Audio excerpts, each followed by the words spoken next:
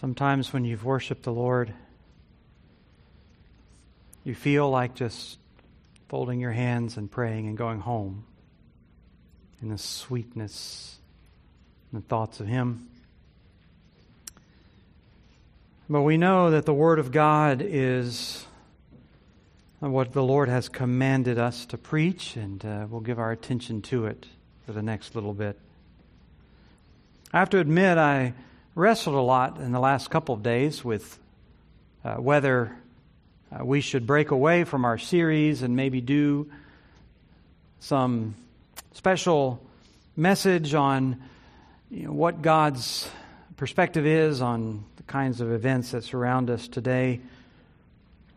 But I eventually came back to the conclusion that the most important thing for you and I, or you and me, the most important thing for us as a church and as believers is simply to reaffirm our commitment to the exposition of God's Word as the means by which the Lord has given us to continue to progress in our faith and walk with Him.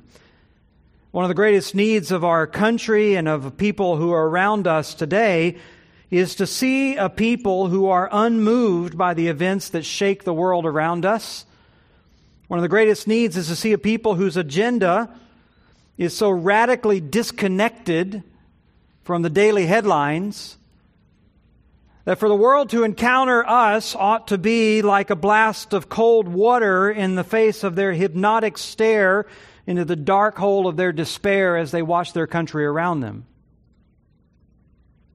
They ought to know when they encounter a church, when they hear a sermon, when they experience the life of the body of Christ, they ought to know that these are not people who gather on one side or another of an issue, but they gather around the throne of Christ, and their agenda is the Savior. So to that end, we this morning are going to direct our attention right back to where we were before Christmas, right back to the Sermon on the Mount. Probably one of the best passages we could think of anyway to focus our heart and mind as we look toward a new year, a new season, because we are looking at the Lord's Prayer in Matthew chapter 6, verses 9 through 15. And there are a few better topics that we could spend our time exploring than the topic of prayer. It is a discipline that we all should be recommitting ourselves to in this new year. And the point is accentuated even during times of uncertainty. We ought to be taking renewed interest in deepening and enriching our time of fellowship with God. The problem, of course, is that prayer, even when it is a focus of ours, can still be sometimes elusive. We may have times and seasons when it comes easy, but most of us, when we're honest, we have to admit that prayer is difficult. It's difficult to sustain. It's difficult to have a sense of nearness to God, maybe. It's difficult to have an idea of whether we are praying in a way that's connecting with God, that is pleasing to God, that is making any kind of difference.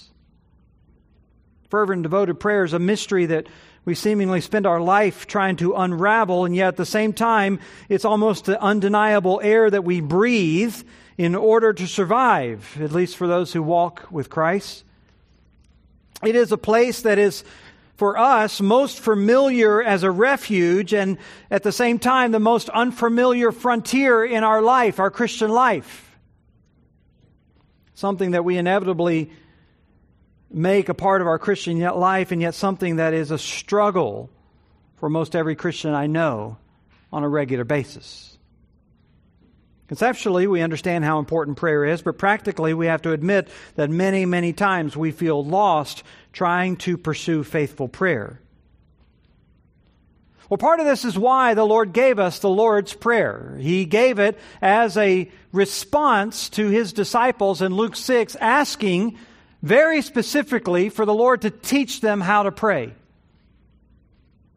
We know that it was to help them know how to develop a fervent and sustainable prayer life. That's one of the purposes of this. course, we know part of the reason as well was to confront all of the false notions that had been built up in the religion of Israel's day. People who had made prayer nothing more than a facade, something that would promote their sort of personal agenda or their personal prominence. These guys had built a whole religion that basically revolved around self. It's all about self-promotion and self-glory. And they brought it into their prayer life, and prayer became all about them. And so Jesus talked about these hypocrites who, he says, stood on the street corners to pray in order to be seen by other people. If they had social media accounts in those days, they would have posted it online so that everyone could see their time with the Lord that particular day. It was really all about them, and it was all about cultivating the image that somehow they were connected to God as much, if not more, than everyone else. When in fact, Jesus says that nothing about their prayer life connected them to God.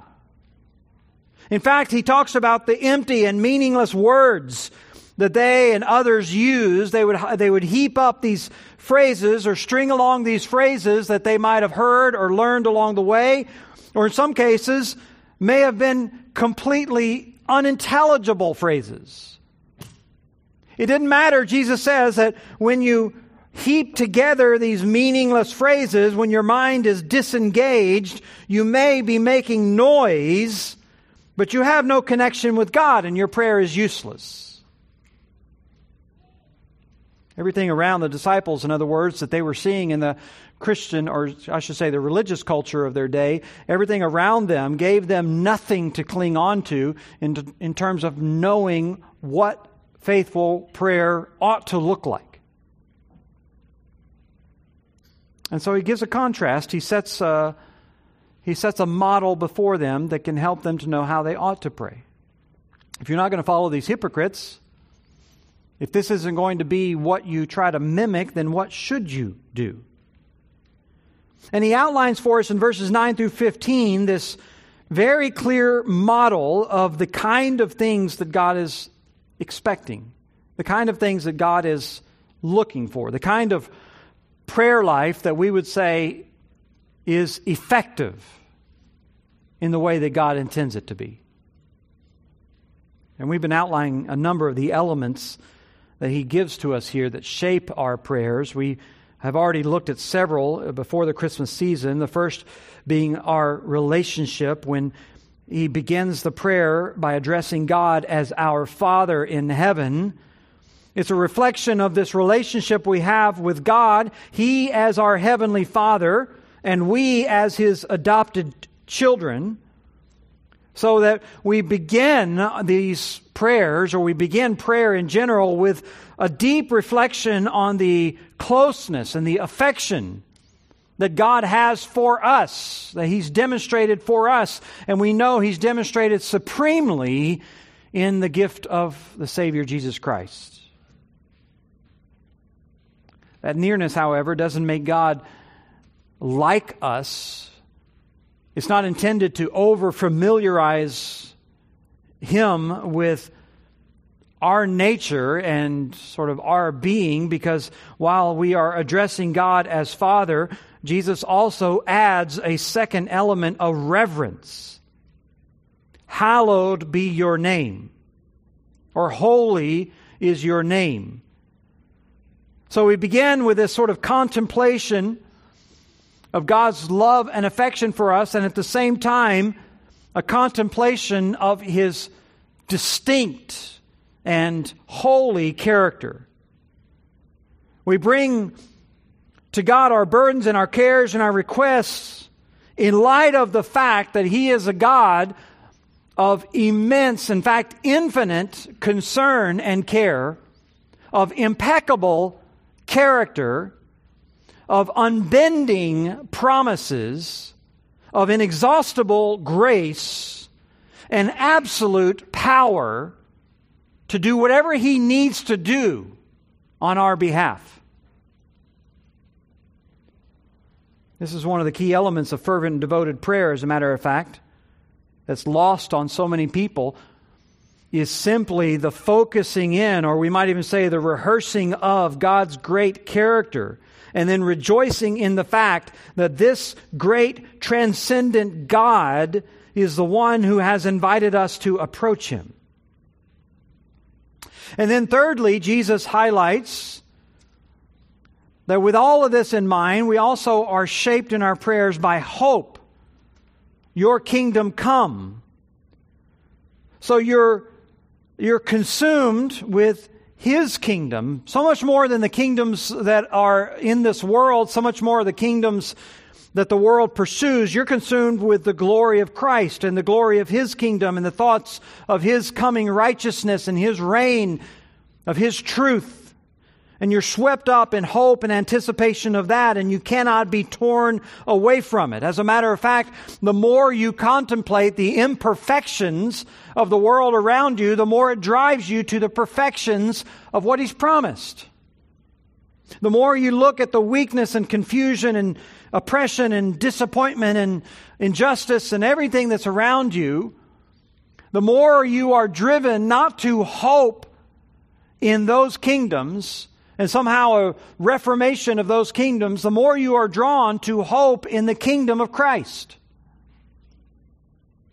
And it only makes sense that if you're truly praying with God's hallowed name in your mind, it only makes sense then that you would want to reflect on that name and that character being on full display when Christ returns.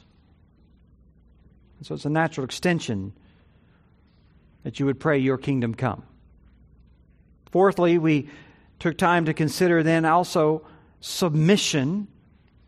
How we reflect on not only this coming kingdom, but we reflect on God's perfect will in the second half of verse 10. Your will be done on earth as it is in heaven.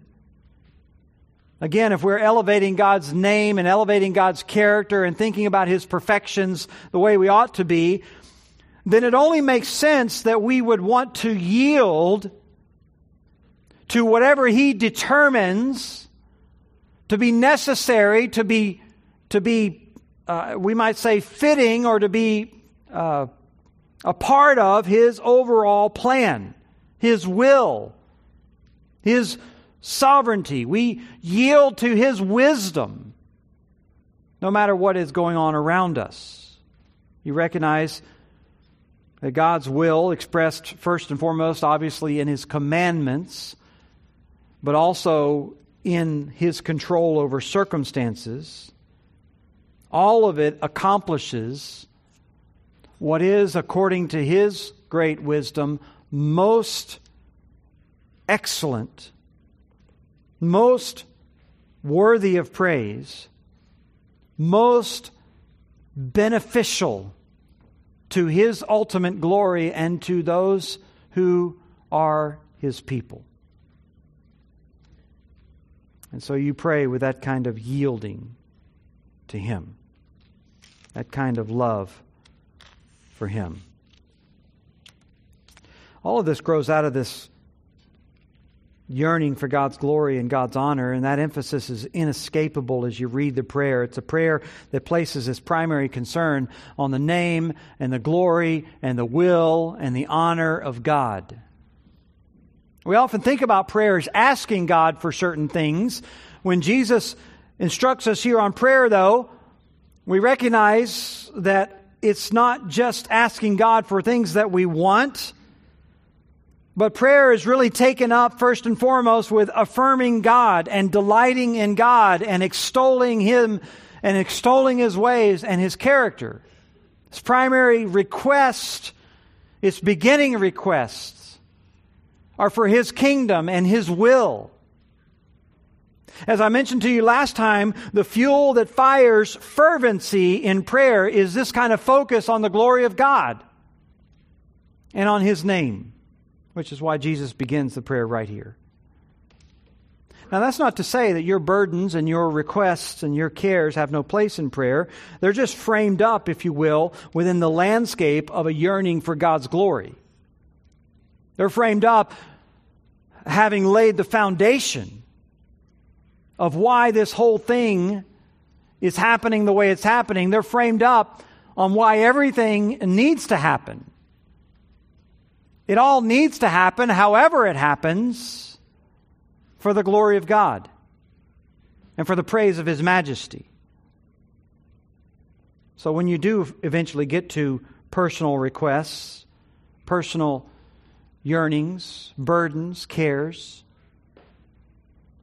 they are necessarily calibrated, regulated, shaped by your focus on the glory of God.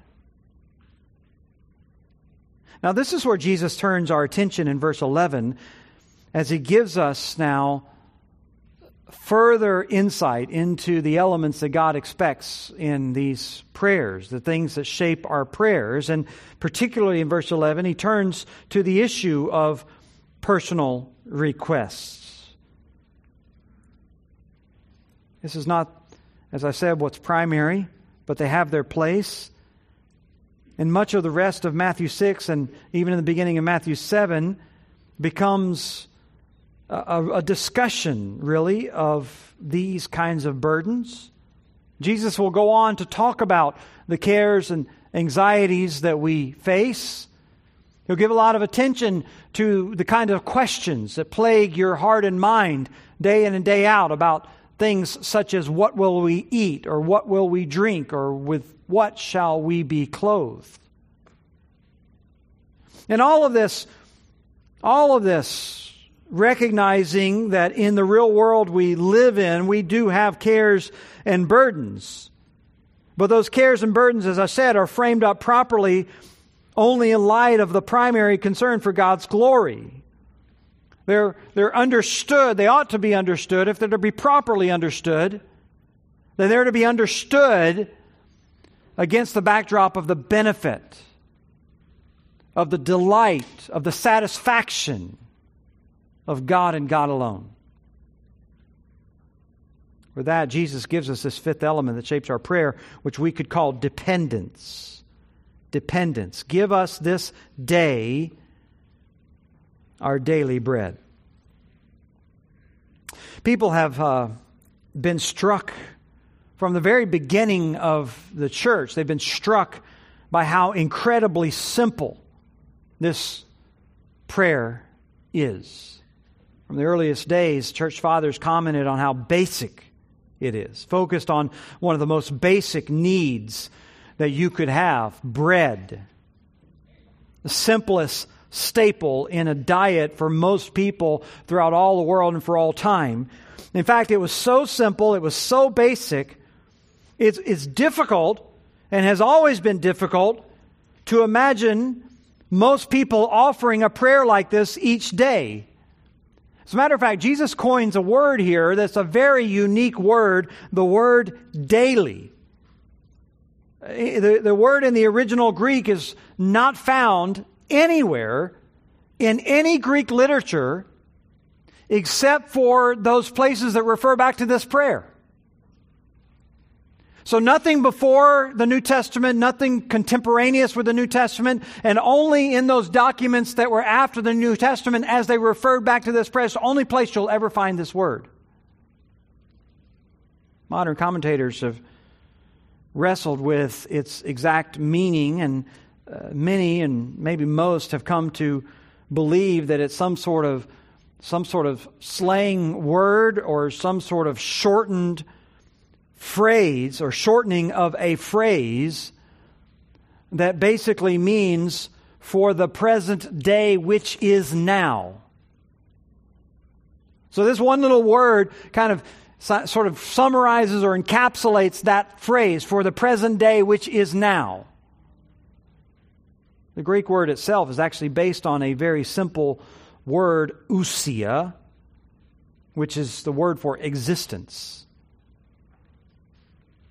So the idea appears to be in its most basic form that this is the bread which is most necessary for our basic existence. In other words, this is a prayer for the most basic of needs that you could imagine. The most basic staple that you could conceive of. And throughout time, except for maybe days of famine, this has been considered so basic as to be almost incidental for most people on most occasions. Except for those who might be on the edge of starvation, people generally have some sort of storehouse, some sort of security, if you will. In the ancient world, they would have had bags of grain that they would have stored away in some corner of their property or some place in their house. In the modern world, we have, of course, our bank accounts, our modern days of our modern conveniences, I should say, of refrigeration. But even in days before that, even before bank accounts and refrigerators and all of that, even ancient commentators recognized that most people do not live on this kind of a ragged edge from a day-to-day basis. Most people are not waking up on a regular basis wondering how they're going to eat come lunchtime or even breakfast. All of this makes Jesus' prayer here so much more striking. I mean, it begs the question, does he really expect us to live on such a razor-thin margin? Is this prayer really intended for everyone? Or is it only directed for those who are in the most impoverished societies? And what does it mean for us in a modern world when we do have so many securities, when we do have so many conveniences, when we do have so much sort of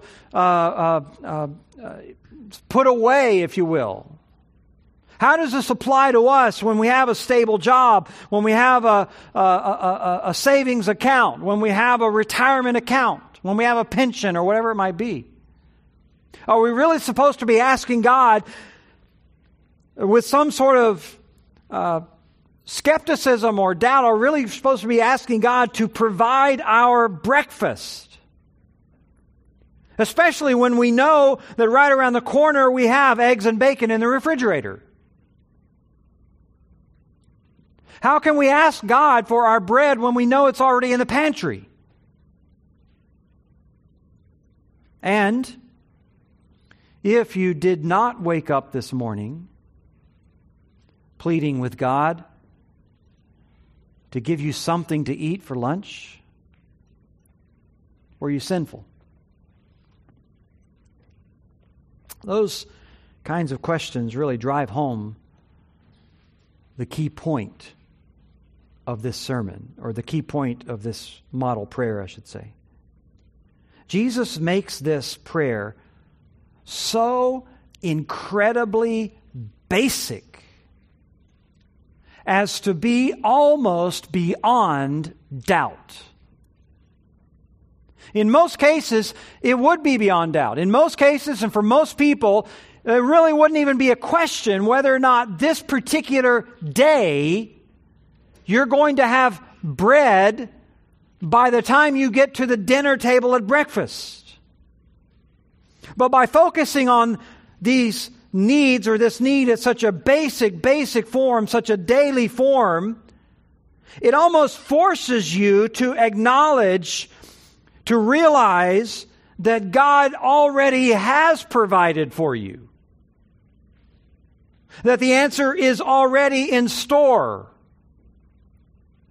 You remember back in verse 8, part of Jesus' whole introduction to this prayer was to remind you, your Father knows what you need before you ask Him. He already knows even before you make the request. And now Jesus is showing us what it looks like in the context of prayer when you know and believe that. A recognition that God already knows your need, and a recognition that He's already met the need. We have been provided for by God for our daily bread. Makes me think of one of my favorite passages, and if you have your Bible, you can look with me over at Daniel chapter 10. One of my favorite passages in all of Scripture on prayer. Daniel chapter 10, verse 2. In those days, I, Daniel, was mourning for 3 weeks. 3 weeks. 3 weeks of broken and tearful and no doubt anxious prayer.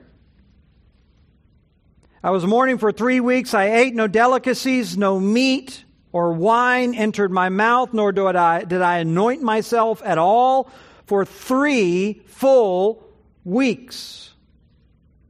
And on the 24th day, so I guess that's 3 weeks plus a couple of days. On the 24th day of the first month, as I was standing on the bank of the great river that is the Tigris, I lifted up my eyes and looked, and behold, a man clothed in linen with a belt of fine gold from Uphaz around his waist. His body was like beryl, his face like the appearance of lightning, his eyes like flaming torches, his arms and legs like the gleam of burnished bronze, and the sound of his words was like the sound of the multitude. So this is an angelic, powerful being. Now look down with me down at verse 10. As the angel who appears for Daniel begins to answer, behold, a hand touched me and set me trembling on my hands and knees, and said to me, O Daniel, man greatly loved, understand the words that I speak to you and stand upright, for now I have been sent to you. And when he had spoken this word to me, I stood up trembling. Then he said to me, Fear not, Daniel, for from the first day that you set your heart to understand and humble yourself before your God, your words have been heard, and I have come because of your words. The prince of the kingdom of Persia withstood me 21 days. But Michael, one of the chief priests, came to help me, for I was left there with the kings of Persia, and came to make you understand what is to happen to your people in the latter days. Now, we won't get sidetracked with the inner workings of angelic beings in their battles and disputes. But the point we want to focus on is this: that Daniel was on his face before the Lord, weeping and praying for 21 days and seeing no action, no visible sign of God doing anything. And yet, while he wasn't seeing any visible sign of God doing anything, it didn't mean that God was doing nothing. As a matter of fact, the angel says, from the very first day, from the moment you lifted up your prayer to God 21 days ago, I was dispatched on a mission and began to work out whatever it is I'm working out in order to fulfill what God's designed for this. Now, this is a picture of prayer for us. To realize that before we ever even see the answer to our prayers, that it is in the works, we might say. Or another way to say that is that the answers are already there. They're already there before we ever see them come to fruition. Or if we understand what Jesus teaches us about God in prayer, when He already knows before we even ask Him, to understand that God has already ordained for the answer of what you're asking Him. So it's not a stretch then, or let me say it this way. Jesus emphasizes this by putting it into the most extreme situation, which is the most basic kind of staple food that you might have at hand in your pantry. You're still supposed to recognize that it is God who is the one that you are trusting for that particular staple. Now, it might strike you as nothing too profound to realize the fact that you already have it in your pantry as some great evidence of God's power and might and majesty. But that's not because God is not powerful or mighty or majestic. It's just simply because you have failed to recognize the working and the hand of God, which in that particular situation with your daily bread, God has already provided the answer to your prayer. And it's no less glorious of Him, and it's no less majestic of Him, it's no less good of Him, the fact that you can visibly see it, than it was for Daniel when he couldn't see it for 3 weeks. Or for another brother or sister when they can't see it for 6 months. Or when they can't see it for a year. To know that when you are asking God for this kind of provision, when you're asking God to meet those needs, whatever they might be, some of those needs might be very evidently before you, and some of those things might be very much outside of your view, but none of it has any impact whatsoever on God's faithfulness, on God's goodness, on God's power, or His intent to do what is necessary to give you everything you need in order to serve Him.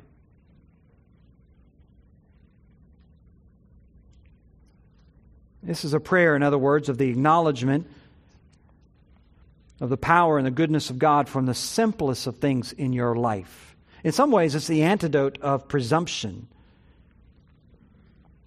This is the kind of prayer that mitigates against forgetfulness, even in the times of greatest blessing, when we recognize that the very money in our bank account and the very bread in our pantry is the result of God already knowing our need, anticipating our need, and meeting our needs on a regular basis. The psalmist says in Psalm 145, "The eyes of all look to you, and you give them their food in due time. You open your hand and satisfy the desire of every living thing." He says that a little bit earlier in that same Psalm, Psalm 145, "The Lord is good to all, and His mercy is over all His works." So this is just simply a recognition of God's goodness at work all the time in your life, in those things which are common and those things which are still mysterious. In fact, Jesus will expand on this down later in Matthew chapter 6 in what some people think might actually be a contradiction. That Jesus might actually be saying something the opposite when He says down in verse 31, "Do not be anxious, saying, 'What shall we eat?' or 'What shall we drink?' or 'What shall we wear?'" So in one place, He's telling us to ask God for daily bread. In another place, He's telling us that we shouldn't be asking, "What shall we eat?" How do you reconcile those two things? Well, the answer is right there in verse 32, the very next verse. "For the Gentiles seek after all these things, and your heavenly Father knows that you need them all." You're not anxious, in other words, about these things. You're not anxious about them because you know that God knows your need. You ask for your daily bread not because you're doubtful that you will have it, not because you're doubtful that it's still in your pantry. You ask for it because you recognize that it is God who gives it daily, if necessary. God, give us our bread. Give us our home. Give us our clothing to warm us. Give us love within our bonds of family. Give us our needs as they arise. Give us what you have so graciously promised over and over again. This is a prayer of acknowledgement, a prayer of recognition, a prayer acknowledging back, as Jesus says in Matthew 5:45 at the end of the chapter right preceding. It's acknowledgement that He causes His sun to rise on the evil and the good, and His rain falls down on the righteous and the unrighteous. It's a prayer acknowledging the grace of God that is poured out in our lives every day in some of the most mundane ways, such as rain and bread and sunshine and such. And it's actually the conviction that God provides. It's the conviction and the certainty that God is the one who is giving these things on a daily basis. It's actually that conviction which then opens up, if you will, the inner chambers of prayer. It opens up the inner chambers of real request. It opens up our hearts and minds to begin thinking about, wondering about, even asking for those things which really ought to be a much greater priority than our bread. Back in verse 31 of chapter 6 here, we're not to be anxious asking what shall we eat or what shall we drink or what shall we wear. Instead, down in verse 33, we are to seek first His kingdom and His righteousness. So our prayers are not taken up with these sort of material daily concerns so much as they are just acknowledging God's goodness and giving them, and then turning our real focus to those things which are eternal, which are spiritual. A prayer that rests confidently in God being able to take care of those daily needs frees your mind not only from anxiety, it frees your mind to focus on those other priorities. And so we're praying and we're asking God for daily bread, not because we doubt, not because we fear, not because we're gripped with anxiety that it may not be there, but actually because we're confident that it's there. We're confident that God has given it and He will give it, and it all comes from Him. In fact, a number of commentators have noted through the years with some level of surprise that this model prayer, this Lord's Prayer that He gives to us, has no element of thanksgiving in it.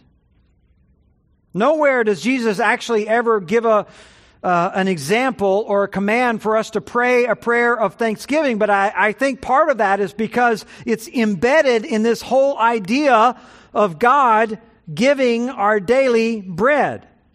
It's not so much a prayer of hope as much as it is a prayer of acknowledgement of who our provider is. Recognition that while we might have all kinds of aspirations and we might have all kinds of goals in our mind, that to even begin to think for a moment that God is not rich and abundant in how He hears and gives and answers is really a disgrace to Him. We get so focused on what those personal desires are, which James says, in many ways, we ask and receive not because we ask in order to consume from our own lusts. We get so focused on what we perceive to be God not hearing a particular prayer, when in fact, if we were praying as God so ordained, we'd be recognized God's answering prayer all the time. Now, He's hearing, He's providing, He's showing His goodness to us all the time. And as believers, we ought to be marked by that kind of recognition. We ought to be marked by what the Scripture calls this kind of thankfulness. Paul, in fact, in Romans chapter 1 says one of the most basic characteristics of unbelief is a lack of this kind of gratitude. Romans 1:20, for since the creation of the world, God's invisible attributes, His eternal power and His divine nature have been clearly seen, being understood through that which is made, so that they are without excuse. For even though they knew God, they did not honor Him as God or give thanks. So one of the dominant characteristics of unbelievers is not only a denial of God, it's a refusal to thank Him on a daily basis for all of the common grace that He pours out in their life. On the other hand, you and I ought to be marked by thankfulness. We ought to be marked by thankfulness. It ought to be one of the things that we use to guard our heart on a regular basis. And look with me for a moment. I think you'll understand this better if you read it from the Apostle Paul in 1 Timothy chapter 4, where he speaks about this kind of gratitude in prayer with incredible insight. 1 Timothy chapter 4. The apostle begins that chapter by telling us that the Spirit explicitly says in the latter times some will fall away from the faith. And then he begins to give some of the examples of what this will look like in verse 3. He says these will be men who forbid marriage and advocate abstaining from foods, which, he says, God has created to be gratefully shared in by those who believe and know the truth. For everything created by God is good, and nothing is to be rejected if it's received with gratitude. For it's sanctified by means of the Word of God and prayer. So he talks about this food that you receive and really everything else, but here his focus is on these people who are trying to impose dietary restrictions for their own sort of ascetic, religious, hypocritical ideals. But Paul says that flies in the face of the grander theology of God's goodness and grace, where He has given us food. And He says this food is sanctified, first of all, by the Word of God, meaning that in the beginning, Genesis 1:29, the Lord says, I've given you every plant yielding seed on the surface of the earth, and every tree has its fruit yielding seed, and it shall be food for you. In other words, the Lord declared that all of this stuff that's grown in all of these places, He created it for you for food, with almost unlimited variety. I'm not a chef. I've often wished I had the time to spend, some time learning how to cook, because I'm just amazed at the combinations of things that people can put together. It fascinates me, almost as a work of art, how people can mix all of these flavors and these foods together to create all of these things. But even that in itself is a reflection of the goodness of God, that we have, if you will, all of those things on the palate to use, to mix together, to make all of these wondrous things. And in Genesis 9:3, God goes on to tell Noah, every moving thing that is alive shall be food for you, and I give it to you as I gave the green plant. So now animals are included by the Lord in all of this given food. And so we have all of this stuff that has been sanctified. It's been set apart by God for food. But Paul says it's also sanctified by prayer. It's also sanctified by prayer. You say, well, how's that? Well, part of it is what Paul says in 1 Timothy 4:3, just at the very beginning of this. God's created these things to be gratefully shared in by those who believe and know the truth. So we sanctify it when we receive it thankfully, gratefully. See, without that prayer of gratitude, your food, or whatever it is, your clothing, your basic needs every day, all those things that you receive from God, they're unsanctified. They are, you might say it this way, they're unholy or maybe even defiling. Because the very blessings that God gives and He's pouring out into your life can actually turn into curses when you're receiving them without the acknowledgement of God as the giver of them. In fact, they can become an idol. They can become a distraction. It's one of the great tragedies of creation that those who actually have the most abundance, the most to be grateful for, are often the worst at acknowledging it. They're the least thankful. They're the most distracted. They're the most forgetful about God. Their time ought to be consumed with thankfulness. These things actually become defiling. So we sanctify them. God sanctified them by giving them to us. We sanctify them by receiving them with thankful prayer. I think this is really what Jesus is embedding here for us. He's embedding that necessary sanctification process so that the things that you take for granted today ought to be sanctified every day. The fact that you get to enjoy a meal, the fact that you get to enjoy your home, the fact that you get to enjoy your spouse and your children and your parents. You just take all that stuff for granted without recognizing that those are daily gifts from the Lord. Thanking Him, acknowledging that He's the one that has given you that blessing. This is prayer then that guards against that kind of presumption, just as it guards against the anxiety. As I said, people think down in verse 31 of Matthew 5 that Jesus is saying we shouldn't be anxious, we shouldn't be asking for these things. No, in fact, prayer is the antidote to anxiety. Asking is not the problem. The problem is asking anything other or anyone other than God to be the provider for all of those things. So we ask, we recognize that it is not your hands, it's not your labor, it's not your efforts, it's not your ingenuity, it's not your employer, it's not whatever you have framed up in your mind, it's not any of those things that provide for you your basic daily needs. It's the Lord. And the fact that He has already answered, and the fact that it's already visible, should in no way detract from you standing in worshipful awe of God for His goodness in your life.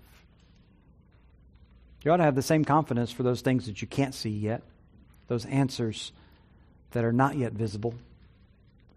Understanding that God's promises are yes, that God's goodness is unbending, as I said earlier, that He does encourage you to place your trust in Him, and ultimately knowing that He will answer. Well, there's more here that shapes our prayers that the Lord has laid out for us. Two more elements, as a matter of fact, that we'll get to, Lord willing, next week. Let's stand together as we're dismissed with the Word of God, with a word of prayer and a song. Father, we're grateful for this reminder, thankful that the Word does sanctify and prayer does sanctify. How quick we are to acknowledge that the blessings you pour out in our life are the very things which often draw our attention away from you. We would not have it so. Lord, let every blessing that comes into our life, no matter how menial or no matter how great, let every one of them be received as the answer to our prayers and the gift from your grace. Lord, we pray that you would make us a people who are prayerful, a people who are quick in prayer to acknowledge you, who humbly stand day after day with the recognition of our dependence. Lord, as you do that in us, you will make us a content, a joyous, a grateful, and a stable people. A people who look to your hand and are satisfied day after day by your goodness.